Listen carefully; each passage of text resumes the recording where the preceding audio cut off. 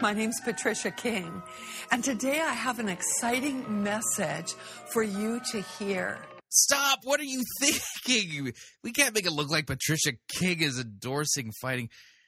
Hi, folks. Chris Roseberry here. Just want to remind you, Fighting for the Faith is listener-supported radio. That means we depend upon you, your generous gifts, and your financial contributions to continue to bring this important radio outreach to you as well as to the world. And unfortunately, we don't have the major cash resources that Patricia King does, but we have you, our listener audience, to help support us financially so that we can keep bringing this radio program to you and to the world. If you don't already support Fighting for the Faith financially, you can do so by visiting our website, fightingforthefaith.com. When you get there, you'll see two friendly yellow buttons. One says donate, the other says join our crew. When you join our crew, you're signing up to automatically contribute $6.95 every month to the ongoing work and mission of Fighting for the Faith and Pirate Christian Radio, and there are perks to being a crew member. Just keep listening to the program to find out what the latest perk is. And, of course, if you would like to make a one-time contribution, you could do so by clicking on the donate button, or you can make your gift payable to Fighting for the Faith and then send that to Post Office Box 508, Fishers, Indiana, zip code 46038. All right, on to the program. We loved making it. We hope you enjoy listening to it. Here we go.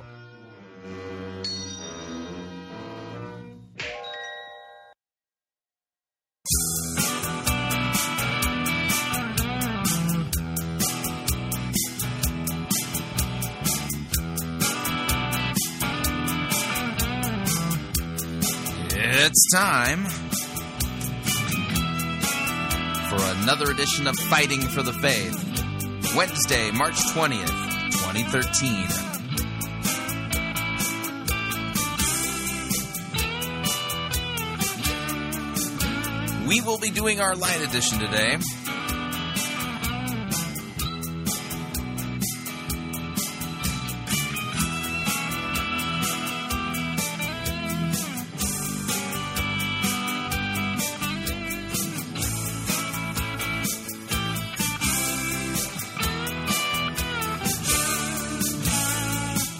Thank you for tuning in. You're listening to Fighting for the Faith. My name is Chris Roseborough. I am your servant in Jesus Christ, and this is the program that dishes up a daily dose of biblical discernment, the goal of which, help you to think biblically, help you to think critically, help you compare what people are saying in the name of God to the Word of God. No shortage of crazy things being said out there.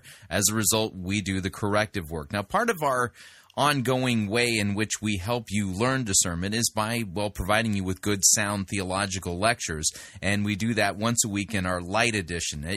From time to time, I move the day. It just depends on my study schedule, but today, like we have been doing in the past, it's today on Wednesday, and we're going to be wrapping up the Dr. Sinclair Ferguson's series of lectures on the Man of Heaven.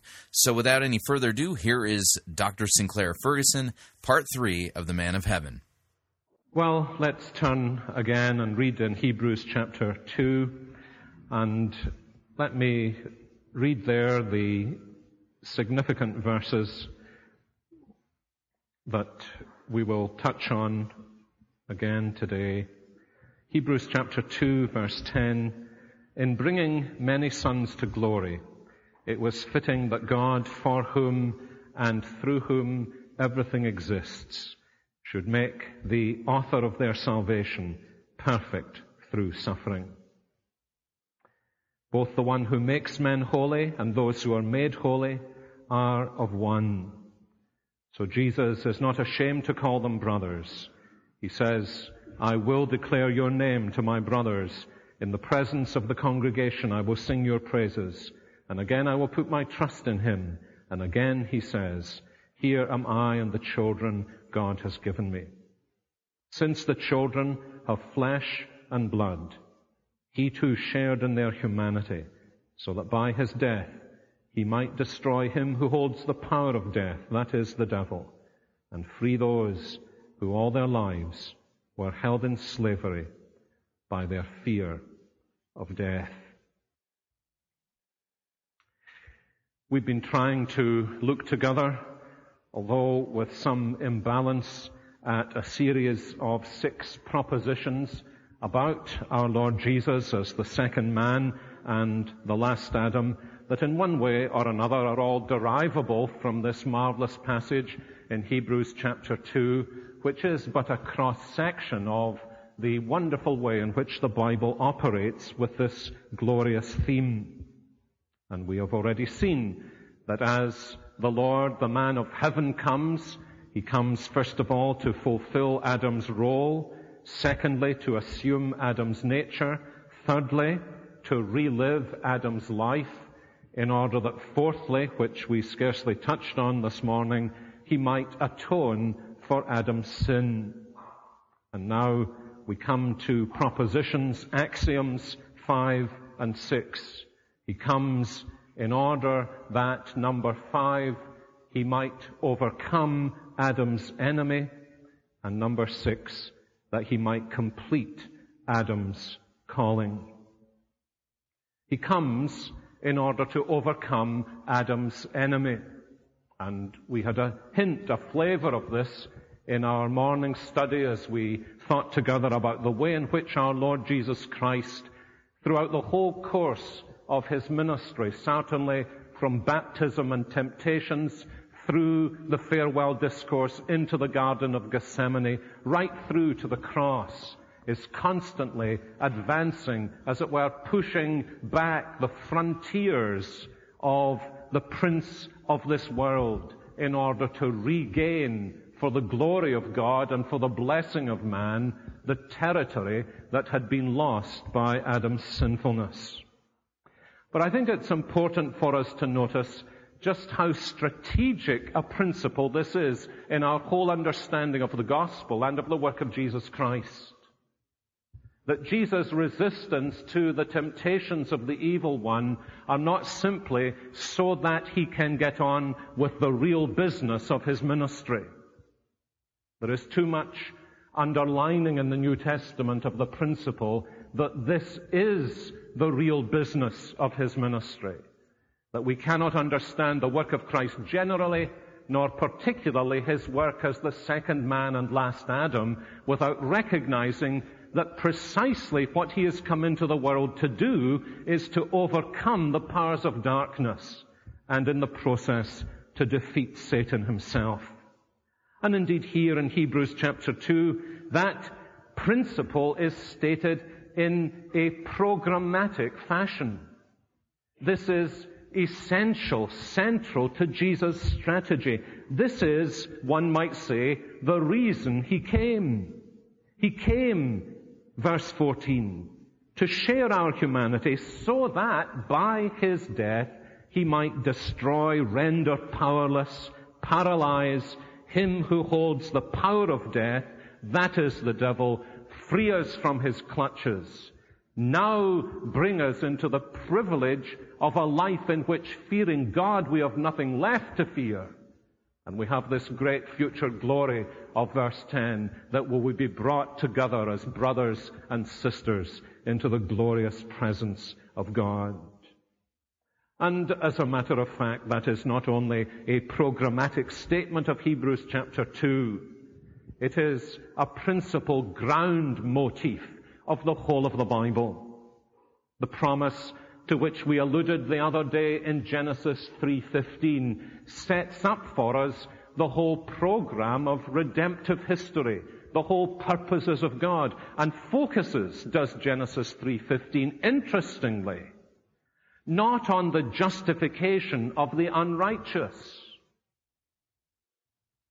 but on the conquest of the powers of darkness, in order that there may, within that context, take place the justification of the unrighteous. The first promise of the gospel that becomes the backbone of all redemptive revelation in the Old and New Testaments is a promise of salvation that fundamentally involves deliverance, freedom, exodus from the prince of this world. And so the whole of redemptive history has in view the coming one, the seed of the woman, who will crush the head of the serpent, during which process his own heel will be crushed. And I think it's very important for us to understand that this is so, if for no other reason than this. There is a book, I confess I've never read it and I don't possess it, but I know its title, like many other books. called, when you're reading the Bible or when you're studying the Bible, look for Jesus. But what Genesis 3:15 teaches us by way of analogy, by way of parallel with that is, when you're reading the Bible, you've also got to look for Satan. Because the Bible's view of what Jesus is coming into the world to do is to destroy the works of the devil, to render him powerless. And what he does climactically, as we'll see in his incarnation and consummately in his return, is the very thing that he has been doing proleptically throughout all ages, so that the whole story of the Bible is the story of the way in which the seed of the serpent seeks to destroy the woman and abort the seed. And by contrast, the way in which Almighty God, in the process of redemptive history, is preserving the seed of the woman in order that the great seed of the woman may crush the head of the serpent. And it's that fundamental antithesis, which is not simply an antithesis between the good and the bad, or even between the wise and the foolish, which are both true biblical antitheses. It's this ultimate antithesis between the powers of darkness, the power of God, the kingdom of darkness, the kingdom of God, the city of God and the city of man. All of it is earthed in this fundamental ground motif that the whole universe is caught up in a cosmic conflict between the creator of all things and the powers of darkness. And into that conflict we have been caught up. And as God works out his purposes as year succeeds to year, the story of the anticipation of our Lord Jesus Christ is always a story of the way in which he is defending his people, defending the seed of the woman, the seed of the believing Eve, now covered in the garments of the sacrifice God has provided, defending the seed of the woman against the incursions of the serpent, until the day comes when the seed of the woman will bruise and crush and destroy the serpent's head. And it's very interesting, I think, for us to gather into that and be conscious of the way in which so much of the Old Testament scriptures hang into this. Take what some people still regard as the most primitive story after the opening chapters of the book of Genesis, the story of Job, with its vivid portrayal of exactly this principle. Here is a man who belongs to the city of God, and the serpent seeks to destroy the true seed of the woman. In Job's case, it's experienced in extraordinarily subtle ways. But, in a way, it comes to a kind of consummation in what he says in chapter 16, where for a moment, interestingly, Job confuses the identity of Satan with the identity of God. And he begins to address God. This is the whole problem. He doesn't know where this is coming from. He begins to address God as though God himself were Satan. He says, if I speak, my pain is not relieved. Surely, O God, you have worn me out. You have devastated my entire household.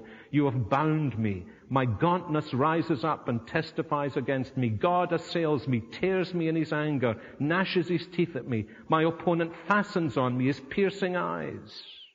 God has turned me over to evil men, made me his target. His archers surround me. Without pity, he pierces my kidneys, spills my gall on the ground. Again and again he bursts upon me, rushes at me like a warrior.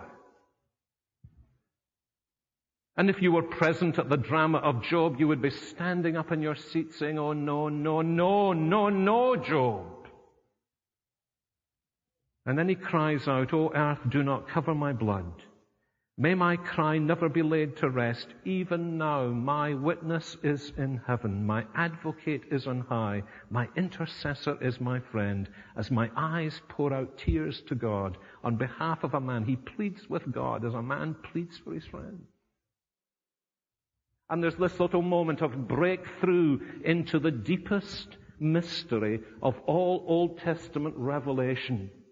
That what he is actually experiencing as he reaches out towards the prospect of having an advocate intercessor,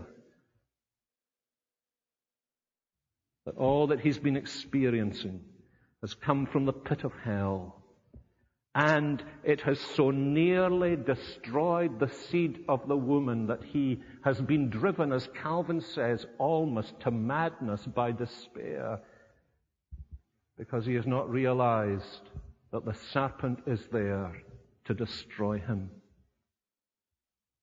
You get a very different taste of it, of course, in the famous section in the book of Joshua, in Joshua 5, where Joshua is about to take the city, and he finds himself in that moment of meditation confronted by this divine visitor with his drawn sword in his hand. And he says, naturally, well, whose side are you on? And I think the response that's given by the visitor is simply to say, that's not really the question. The question is, whose side are you on? For I have come as the captain of the Lord's hosts. And we saw something of that, didn't we, wonderfully this morning in that glorious exposition of Elisha's prayer. Open the young man's eyes. And what does he see? He sees that these hosts by which he's surrounded are simply the physical expression of some cosmic conflict in which he is engaged. But the Lord of hosts is present with his hosts to guard the seed of the woman until his purposes are finally consummated in the coming of Jesus Christ. And we could go on and on in this way. But when we come to the pages of the New Testament, the pages of the New Testament then focus the work of Christ on his coming into the world to deal with Satan. To deal with Satan. You remember how he speaks about his own work in those terms. You cannot set free men and women unless you first bind the strong man armed. Similarly in John 12:30-33, in very telling words, the voice of God comes and gives reassurance about glory to Jesus. Now, says Jesus, the time for judgment on this world has come. Now the prince of this world will be driven out, and when I am lifted up from the earth, I will draw all men to myself. Again in 1 John 3:8, the reason the Son of God appeared was to destroy the works of the devil. And if that were not sufficient, when our Lord Jesus defines his own program in ministry as the divine warrior moving through history, he does that in precisely the same terms of cosmic conflict. I will build my church, and the gates of Hades, which will seek to advance against it, will never be able to destroy it. And so there is a line of thought from Genesis 3:15 that takes you eventually, of course, to Revelation chapter 12 and then to the end of the book of Revelation that says, when you read the Bible, look for this. Look for the ground motif of the defeat of Adam by the powers of darkness and the defeat of the powers of darkness by the power of God, ultimately consummated in the person and work of our Lord Jesus Christ.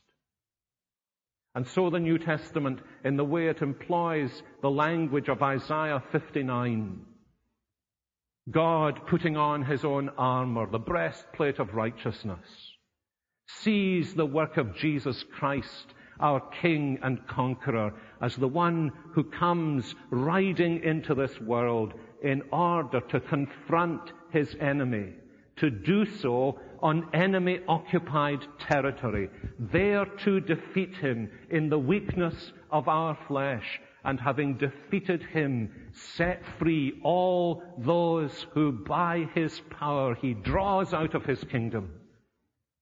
And then, as the great archegos of our salvation, lead that vast company of men and women into the eternal glory of God. So that from start to finish, the Bible is a battle book. From start to finish, redemptive history is a battle history. From start to finish, the Christian life is a battle life. And in all of this, the whole center lies in the way in which in his death, think of Colossians 2:15, in his death, our Lord Jesus Christ overthrows the powers of darkness. You remember those words? Having cancelled the written code with its regulations, he forgave us our sins, and having disarmed the powers and authorities, he made a public spectacle of them, triumphing over them by the cross, turning, as Calvin says, that Roman gibbet into a triumphal chariot from which he would lead captivity captive, and in his ascension give gifts to men. There are many dimensions to the work of Jesus Christ on the cross as the center of redemptive history, to the resurrection of Jesus Christ from the grave as the beginning of the new order of reality. But close to that center is the way in which a God who is dishonored in man finds honor in a man who overcomes the one who has caused the dishonor and leads many children into God's glory. Now, most of you, perhaps all of you, will be familiar particularly with the kind of discussion you find in Gustav Auleyn's book, Christus Victor, that suggests this is the great biblical and ecclesiastical teaching on the atonement of Jesus Christ. The atonement of Jesus Christ, Auleyn argues, is not to be understood in terms of penal substitution as, for example, at least hinted at in Anselm and worked out with Luther and the Reformers. The great mystery of the atonement is that Christ overcomes the powers of darkness. And I want to say I have no doubt that that lies very close to the very heart of the gospel, but it does so in a way that rather than deny penal substitution, is actually effected through penal substitution. And when you look at those passages in the New Testament that focus on how the work of Christ on the cross delivers Christ's people from the grip of Satan, without exception, within the context of those passages, you will see express statements that in this great conflict, victory over Satan, which Christ has won upon the cross, He has won it because on the cross He died a death of penal substitution. In fact, you would only need half an eye to see that, wouldn't you, in Colossians chapter 2, where Paul is speaking about the fact that God has forgiven us our sins, and in that context has disarmed the powers and authorities. That is to say, it is by the sacrifice of Jesus Christ as the second man and last Adam in my place that Jesus Christ effects my deliverance from Satan, because now pardoned, now counted righteous for Jesus' sake, Satan no longer has hold upon me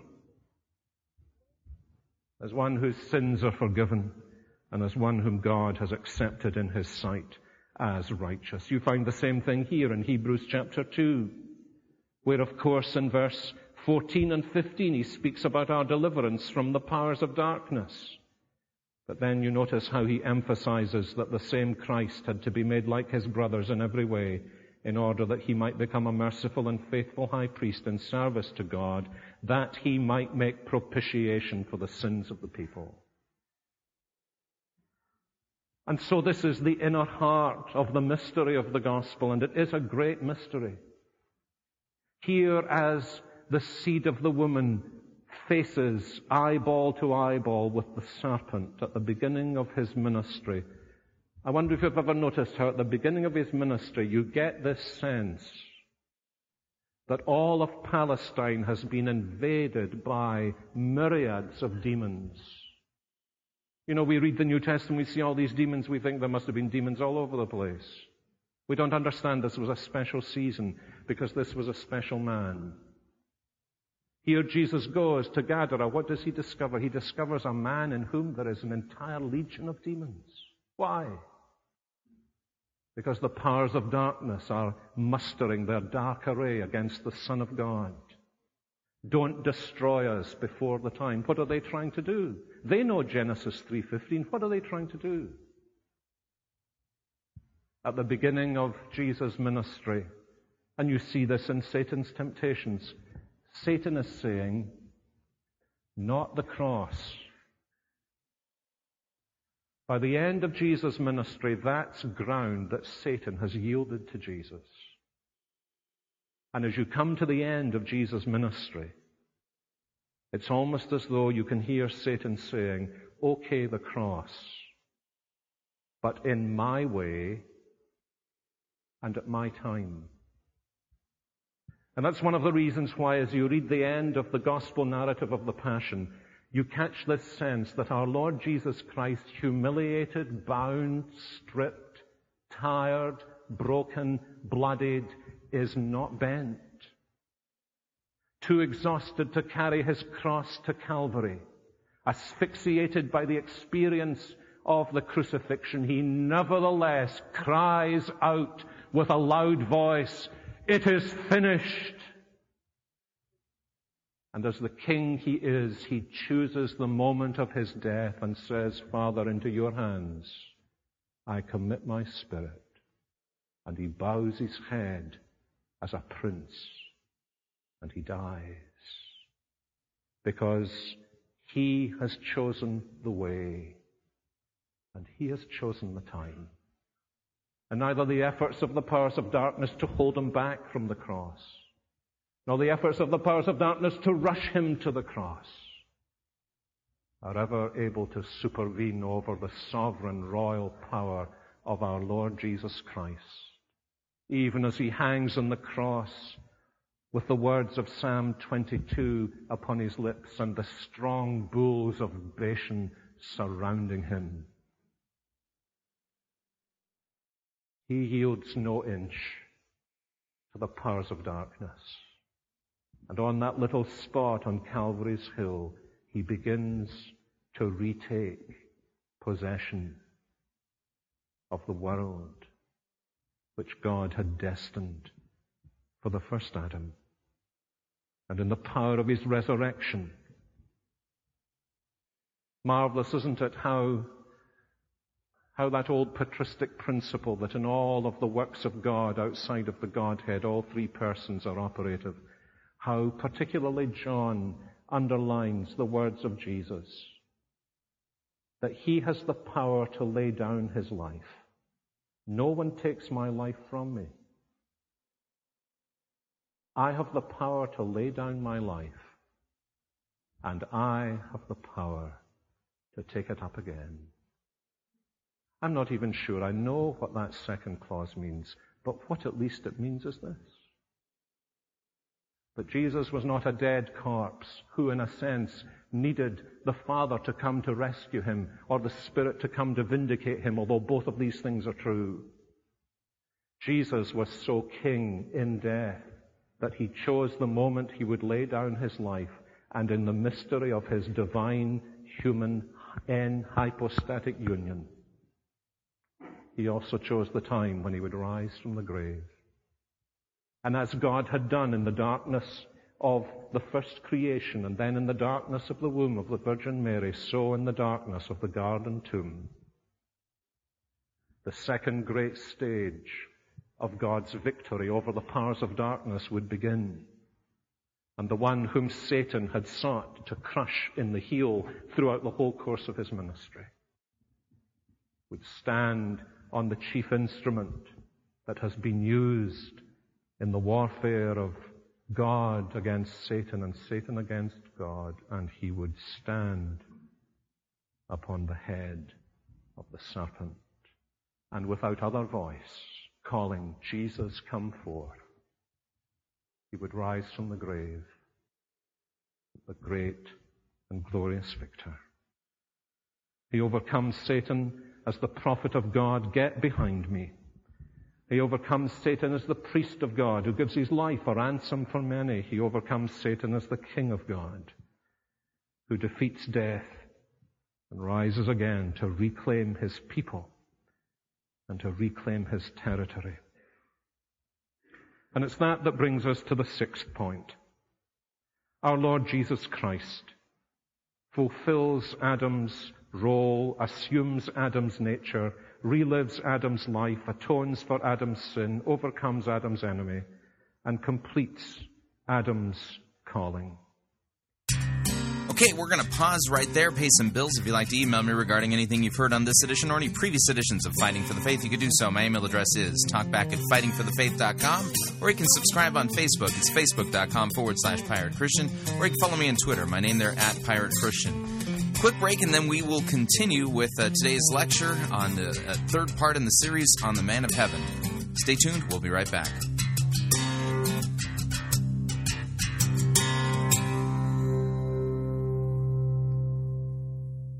God doesn't need your good works. Your neighbor needs them.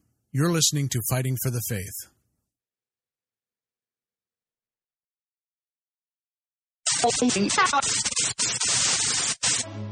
You're listening to Pirate Christian Radio. We'll be taking your false doctrine now.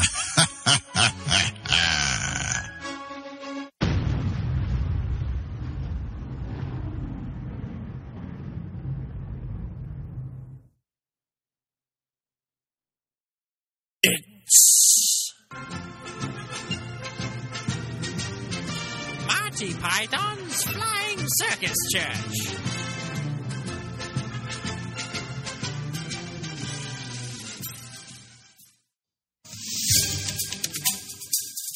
Let's face it, it's a visual age, and the old Bible is impractical and irrelevant. But that shouldn't hamper your spiritual growth. If you're tired of all those words like atonement, sin, justification, and all that deep stuff about God, look no further. Announcing The Massage, a new Bible version that puts you and your personal needs central. Written in a style familiar to readers of the National Enquirer, The Massage concentrates on making you feel good rather than filling your head with all those doctrines that clutter the older Bibles and disrupt unity.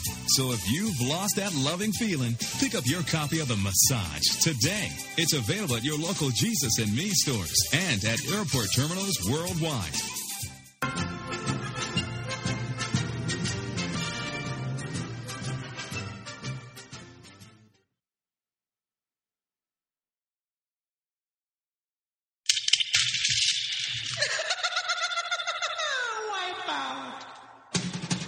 The spring and summer travel seasons are just around the corner, and the last thing you want to do is pay more for your airfare, hotel, and rental car than you need to. That's why Pirate Christian Radio is proud to have Cheapo Air as one of our featured advertisers. Cheapo Air has over 18 million flight deals, low airfare guarantees, and 85,000 negotiated hotel rates around the globe. And if you visit our website, piratechristianradio.com/cheap, we have a promo code that will save you an additional $10 off of Cheapo Air's already low prices. So visit piratechristianradio.com/cheap, write down the promo code, click on the web banner, and book your spring or summer travel today. And remember, a portion of your purchase at Cheapo Air will go to support Pirate Christian Radio. That web address again is piratechristianradio.com/cheap. Thank you for your support.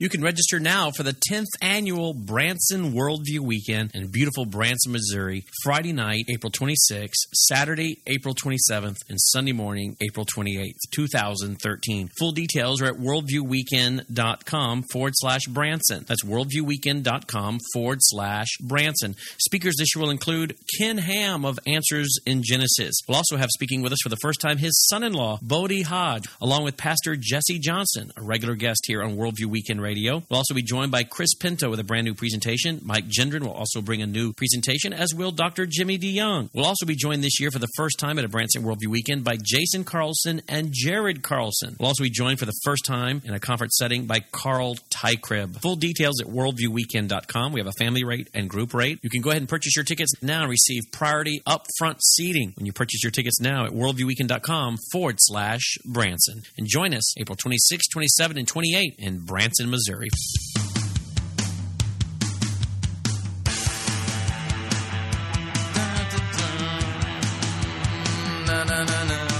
All right, we're back.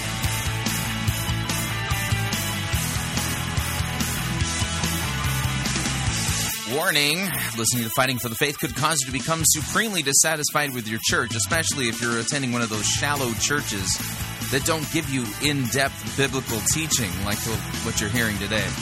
Just a reminder, Fighting for the Faith is listener-supported radio. That means we depend upon you and your generous gifts and financial contributions in order to continue to bring Fighting for the Faith to you and to the world, and you can partner with us by visiting our website, fightingforthefaith.com. When you get there, you will see our two friendly yellow buttons. One says Donate, the other says Join Our Crew.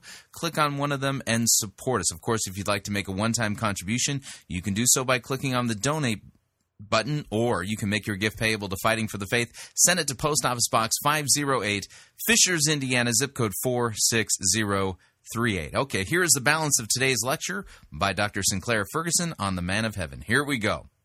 Hebrews 2 again. Adam's calling, as the psalmist reflects on it, is to be one who has been made a little lower than the angels, to be one to whom God is his bishop.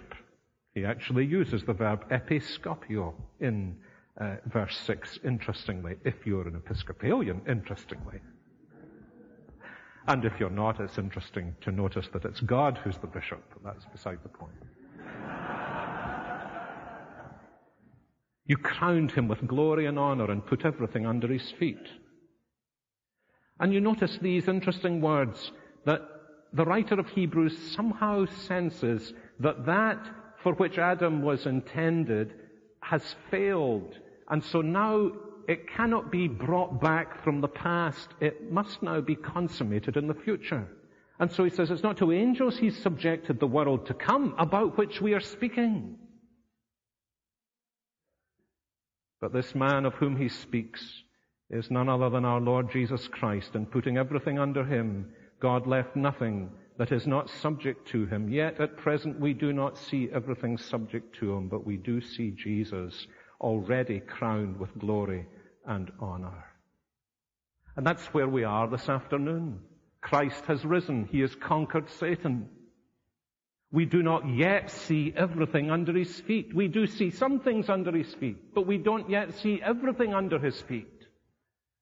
So we live in the time when our Lord Jesus Christ and the power of his Holy Spirit is tramping through world history, putting this world under his feet, seeing the fulfillment of the second Psalm, ask of me, and I will give you the nations for your inheritance. And that, of course, is where we are. We are in the situation adumbrated in past events in the history of the Old Testament. For example, in the covenant with Abraham, that the nations of the earth would be blessed in him. In the experience of David, and particularly Solomon, in the sense that the earth would be full of a sense of God's glory as God's king reigned. But now we begin to see that bursting through Christ's victory into reality in all the world. There is a very interesting statement of Peter's on the day of Pentecost, much, I suspect, neglected at least by theologians, perhaps not neglected by pastors. But I find it a very illuminating statement. Acts chapter 2, Verse 32, God has raised this Jesus to life. We are all witnesses of the fact. Exalted to the right hand of God, He has received from the Father the promised Holy Spirit and has poured out what you now see and hear.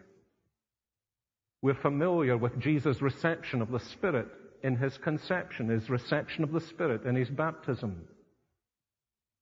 But there is another reception of the Spirit, which takes place, Peter says, when our Lord ascends in power in the cloud of Shekinah glory into the presence of God.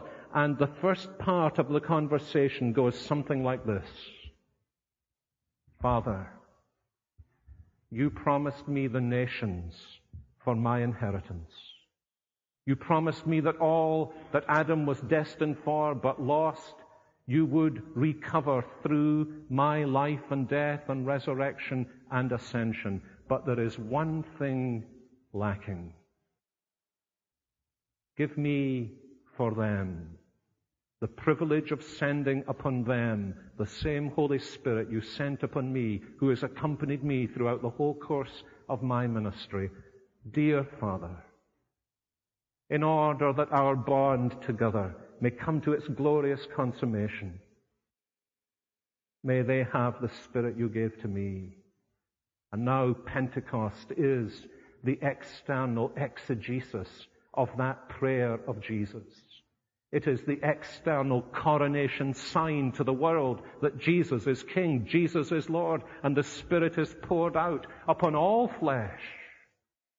And from the day of Pentecost onwards, this great work of our Lord Jesus Christ through the outpouring of the Spirit of reclaiming the territory that Adam has lost for the glory of God continues to the end of the age.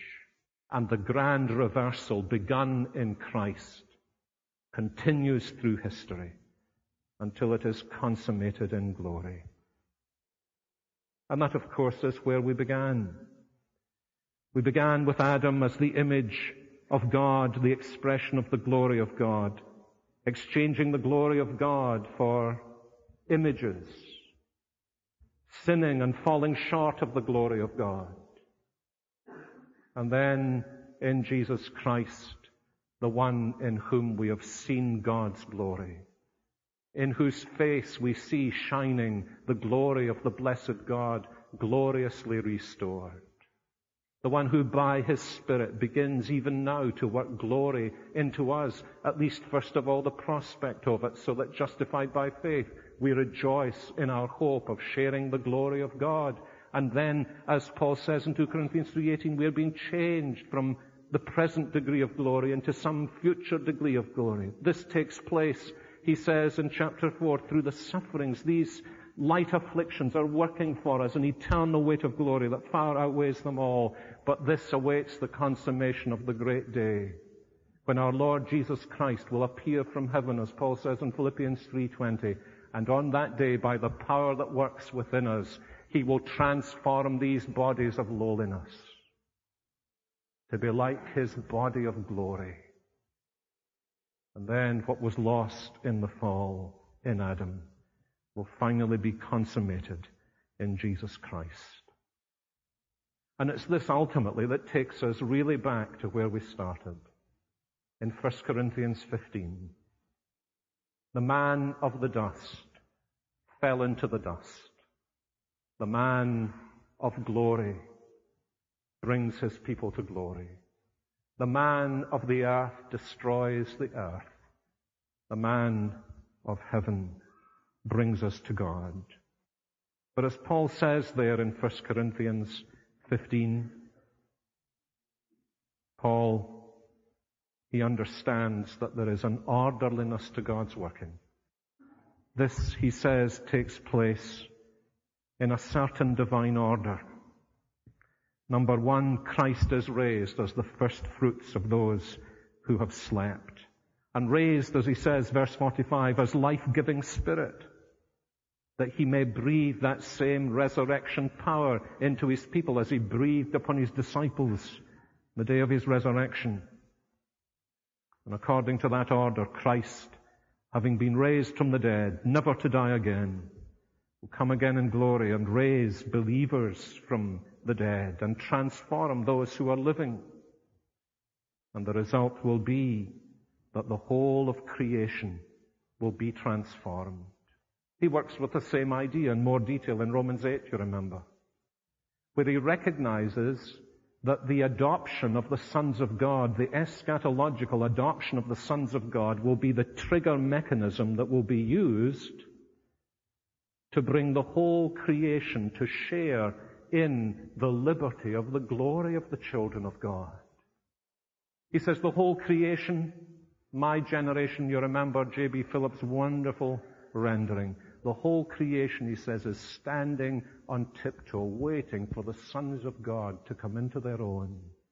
And as they come into their own in the resurrection and share in the final harvest, their transformation into glory, that is the great destiny that God had in view, will trigger the restoration of the whole groaning creation, so that it too will share in the liberty of the glory of the children of God. The prophecies of the Old Testament, the desert blossoming as a rose, they really will come true. And that which was intended to be Adam's destiny will be our destiny in Jesus Christ. And the great omega point will be reached. Says Paul in 1 Corinthians 15:24, then the end will come, the omega point will be reached. When he, that is Christ, hands over the kingdom, that's Genesis 1:26-28 language, all authority, dominion. He will hand over the kingdom to God the Father after he's destroyed all dominion, authority, and power, because he must reign until he's put all his enemies under his feet.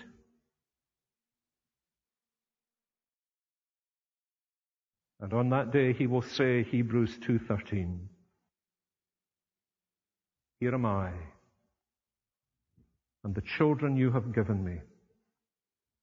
And when he has done this, 1 Corinthians 15:28, then the Son himself will be made subject to him who put everything under him, so that God may be all in all. Now, that's not a piece of subordinationism. That's a piece of Adam Christology.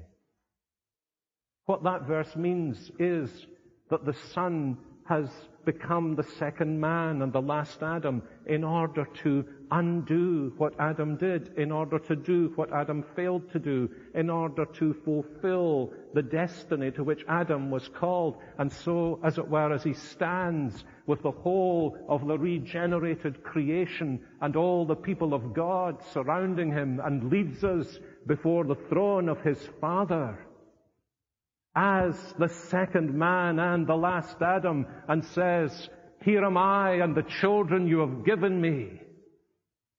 He will bring his glory work to consummation by doing what Adam refused to do in the Garden of Eden, and bowing his head before the Father and saying, on behalf of all these I bring to you, I confess you all in all.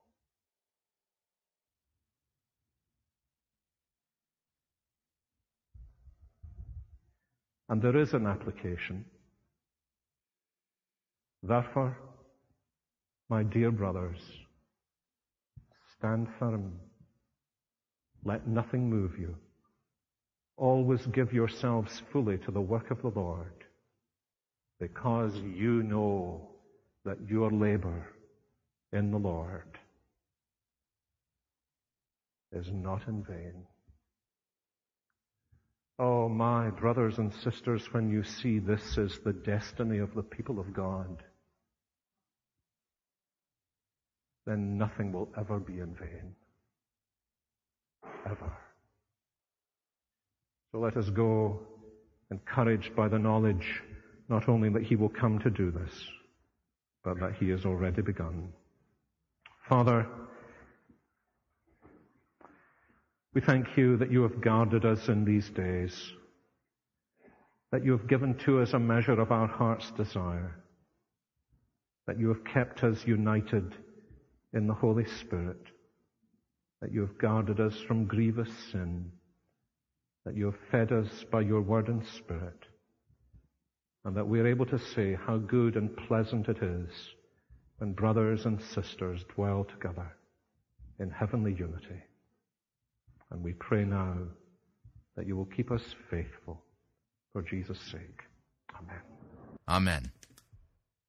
So what'd you think? Love to get your feedback. If you'd like to email me regarding anything you've heard on this edition or any previous editions of Fighting for the Faith, you could do so. My email address is talkback@fightingforthefaith.com, or you can subscribe on Facebook, facebook.com/Pirate Christian. You can follow me on Twitter. My name there, @Pirate Christian. Till tomorrow, may God richly bless you in the grace and mercy won by Jesus Christ and his vicarious death on the cross for all of your sins. Amen.